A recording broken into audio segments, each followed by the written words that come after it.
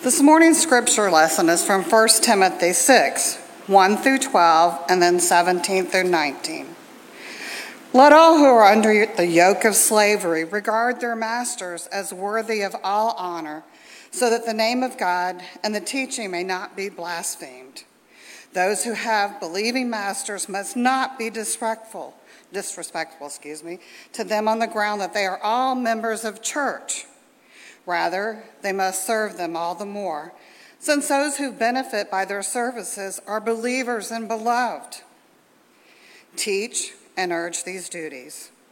Whoever teaches otherwise and does not agree with the sounds of the words of our Lord Jesus Christ and the teaching that is in accordance with godliness is conceited, understanding nothing, and has more of a craving for controversy and for the disputes about words. From these come envy, dissension, slander, base suspicions, and wrangling among those who are deprived in mind and bereft of truth, imagining that godliness is a means of gain. Of course, there is great gain in godliness combined with contentment, for we brought nothing into the world so that we can take nothing out of it. But if we have food and clothing, we will be content with these. But those who want to be rich fall in temptation and are trapped by many senseless and harmless desires that plunge people into ruin and destruction. For the love of money is the root of all kinds of evil, and in their eagerness to be rich, some have wandered away from faith and pierced themselves with many pains. But as for you, man of God, shun all this. Pursue righteousness, godliness, faith, love, endurance, gentleness. Fight the good fight of faith. Take hold of the eternal life to which you were called, and from which you made the confession in the presence of many witnesses. As for those in the present age are rich, command them not to be haughty, or to set their hopes on the uncertainty of riches, but rather on God, who richly provides us with everything for our enjoyment. They are to do good, to be rich in good works, generous, and ready to share, thus storing themselves up for the treasures of a good foundation for the future, so that they may take hold of that life that is really life. The word of God for the people of God. Thanks be to God. You may be seated.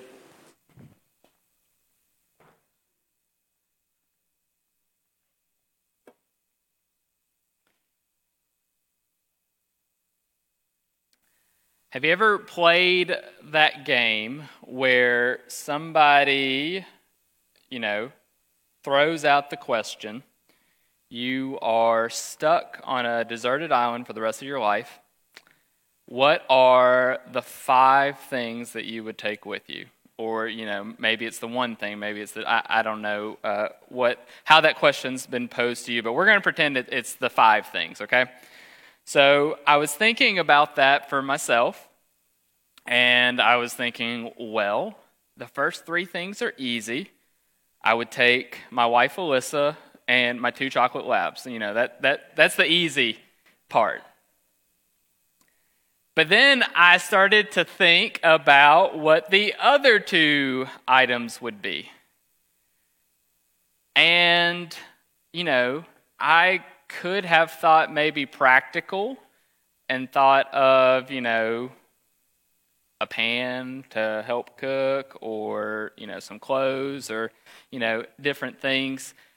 But instead, I was like, well, I really want my disc golf book bag that has all my disc, which, maybe is more than 2 items, but I'm going to count it as 1 so that, I can keep playing because I enjoy that.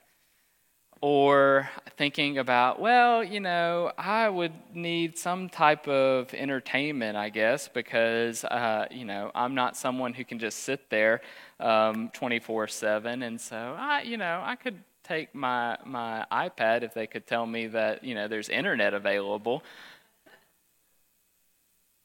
And as I was thinking through all the different things that I could take, I was realizing that, I have an attachment to certain objects that maybe I shouldn't. I realized that I was more worried about not losing some of my possessions rather than worried about what, some of the most important things are in my life. And as I continued to kind of go down this rabbit hole and continued to think about, my response to this question, I continued to kind of, go further and further and realize that Timothy was on to something. Timothy, in our scripture that we read today, he talks about our love for money being kind of one of the roots of all evil. And you're like, well, are you sure? Because we need money to be able to live life in the way that our culture and our society is set up, right? We need money to be able to buy food at times. We need money to be able to, have the necessities that are needed for life. But how many of us only worry about money and having the necessities of life, or how many of us have, whether it be consciously or unconsciously, been more concerned with money and what our money is being spent on, or how we are using our money. Like one great example, okay? We are in the South, and we love college athletics here. And I bet every single team, no matter who you root for, they have individuals who give money to those programs. And when those individuals give money to those programs, a lot of times they expect say-so in decisions that are being made. They think of their money as power, right? They think of what they're giving to this program as power, and so they're able to make decisions that, they probably shouldn't. I don't know what their knowledge is for the different programs and the decisions that they're wanting to make. Or how many of us, okay, and I fall into this category big time. How many of us, when we think about the items that we're spending our money on, we agonize over what it is we're going to spend on because we're just like, is that really worth my money? Great example. About a year ago, I decided that I wanted to buy a smoker so that I could, do barbecue and whatnot. And I agonized over what it was that I needed and what kind I wanted. And so I looked at different things, trying to look at the different reviews. And eventually I settled on one that was a little cheaper than maybe what I would have gotten originally, or the type that I originally thought about when I first started doing my research, because I deemed some of these other smokers not worthy of me spending my money on, because I wanted to keep my money. It maybe took me a year to realize that, but I was possessive in that moment. And so while money, the object, is not necessarily the root of evil, we do, like I said, consciously or unconsciously, have a love for possessions and for wealth and for money more than we should.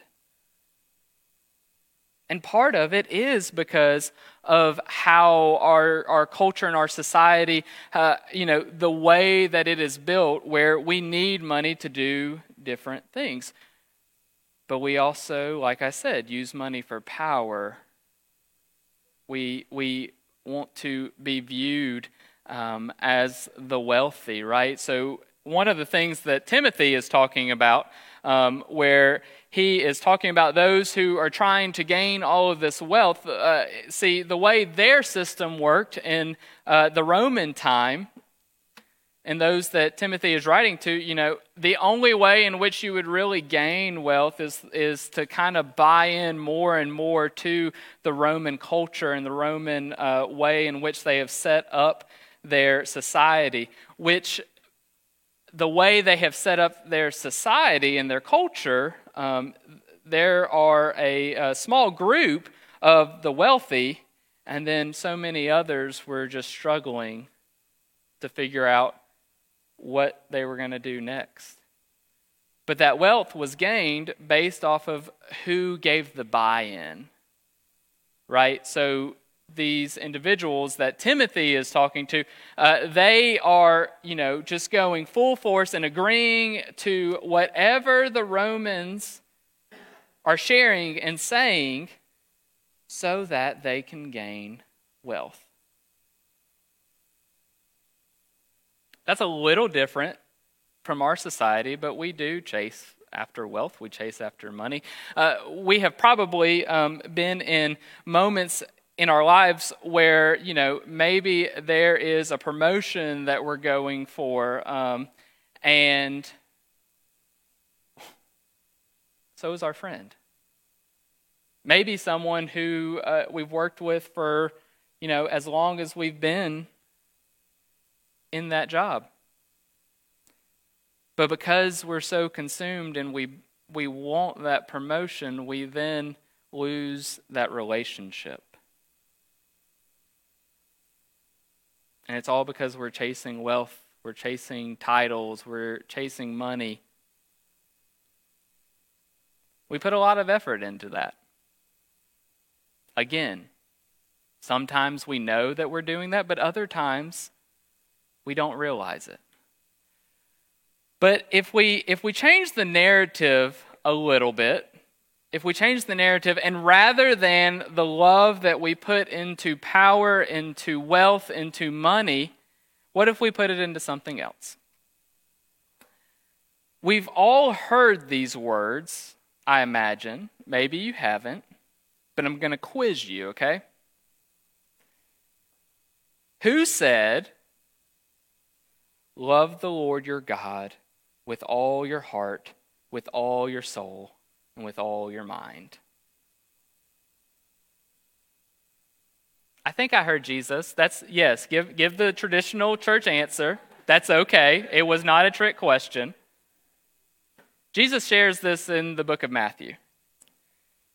Jesus says, "Love the Lord your God with all your heart, with all your soul, with all your mind." And Jesus saying this is not the first time that this comes up in Scripture. Actually, the Israelites in the book of Deuteronomy, this is very similar saying that we see God and Moses giving the Israelites as they are going towards the promised land. But what would it look like, okay, stay with me, if the love that we consciously or unconsciously have for money, for power, for wealth, what if that love was exactly what Jesus is saying, and what if we love the Lord our God with all our heart, with all our soul, with all our mind? Because when we talk about loving the Lord your God with all your heart, with all your soul, with all your mind, that is not an easy thing to do. Because we are not perfect. We have our own shortcomings. We are human beings. But what if we took the love that we have for things that in the grand scheme of things don't matter as much, and we put that love towards our God? And we did love our God with all our heart, all our soul, all our mind. I would venture to say that the world would look a little bit different than it does, the darkness, the struggle that we see, maybe it's not as much because our love for God comes out to one another and the light shines. I don't know because we're not there yet. I'm not there yet. I'm going to guess that none of you are quite there yet, and that is okay.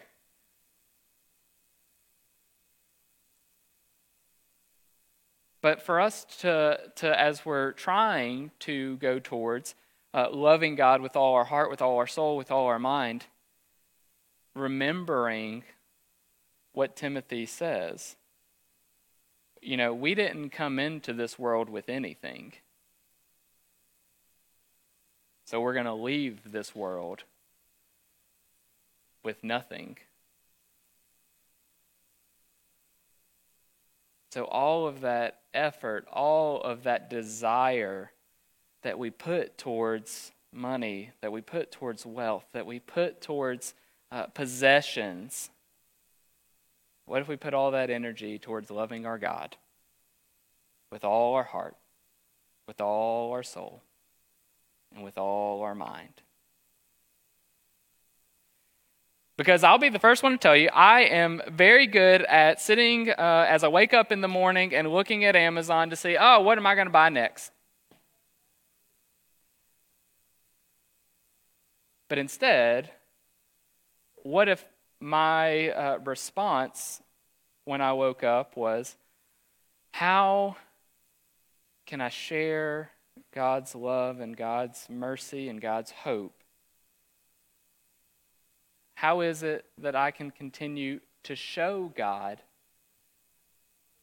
that I love God before everything else?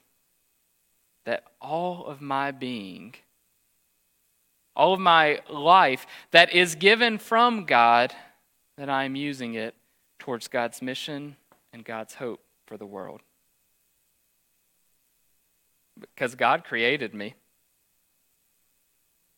Jesus is the Messiah. Jesus is my Lord. The Holy Spirit surrounds me. So my life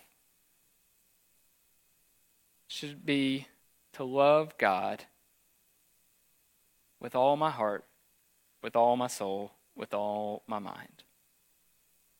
Shouldn't worry about the external worldly desires that come up, but rather to go out into the world and to show God my love by sharing the light of Christ in all that I do.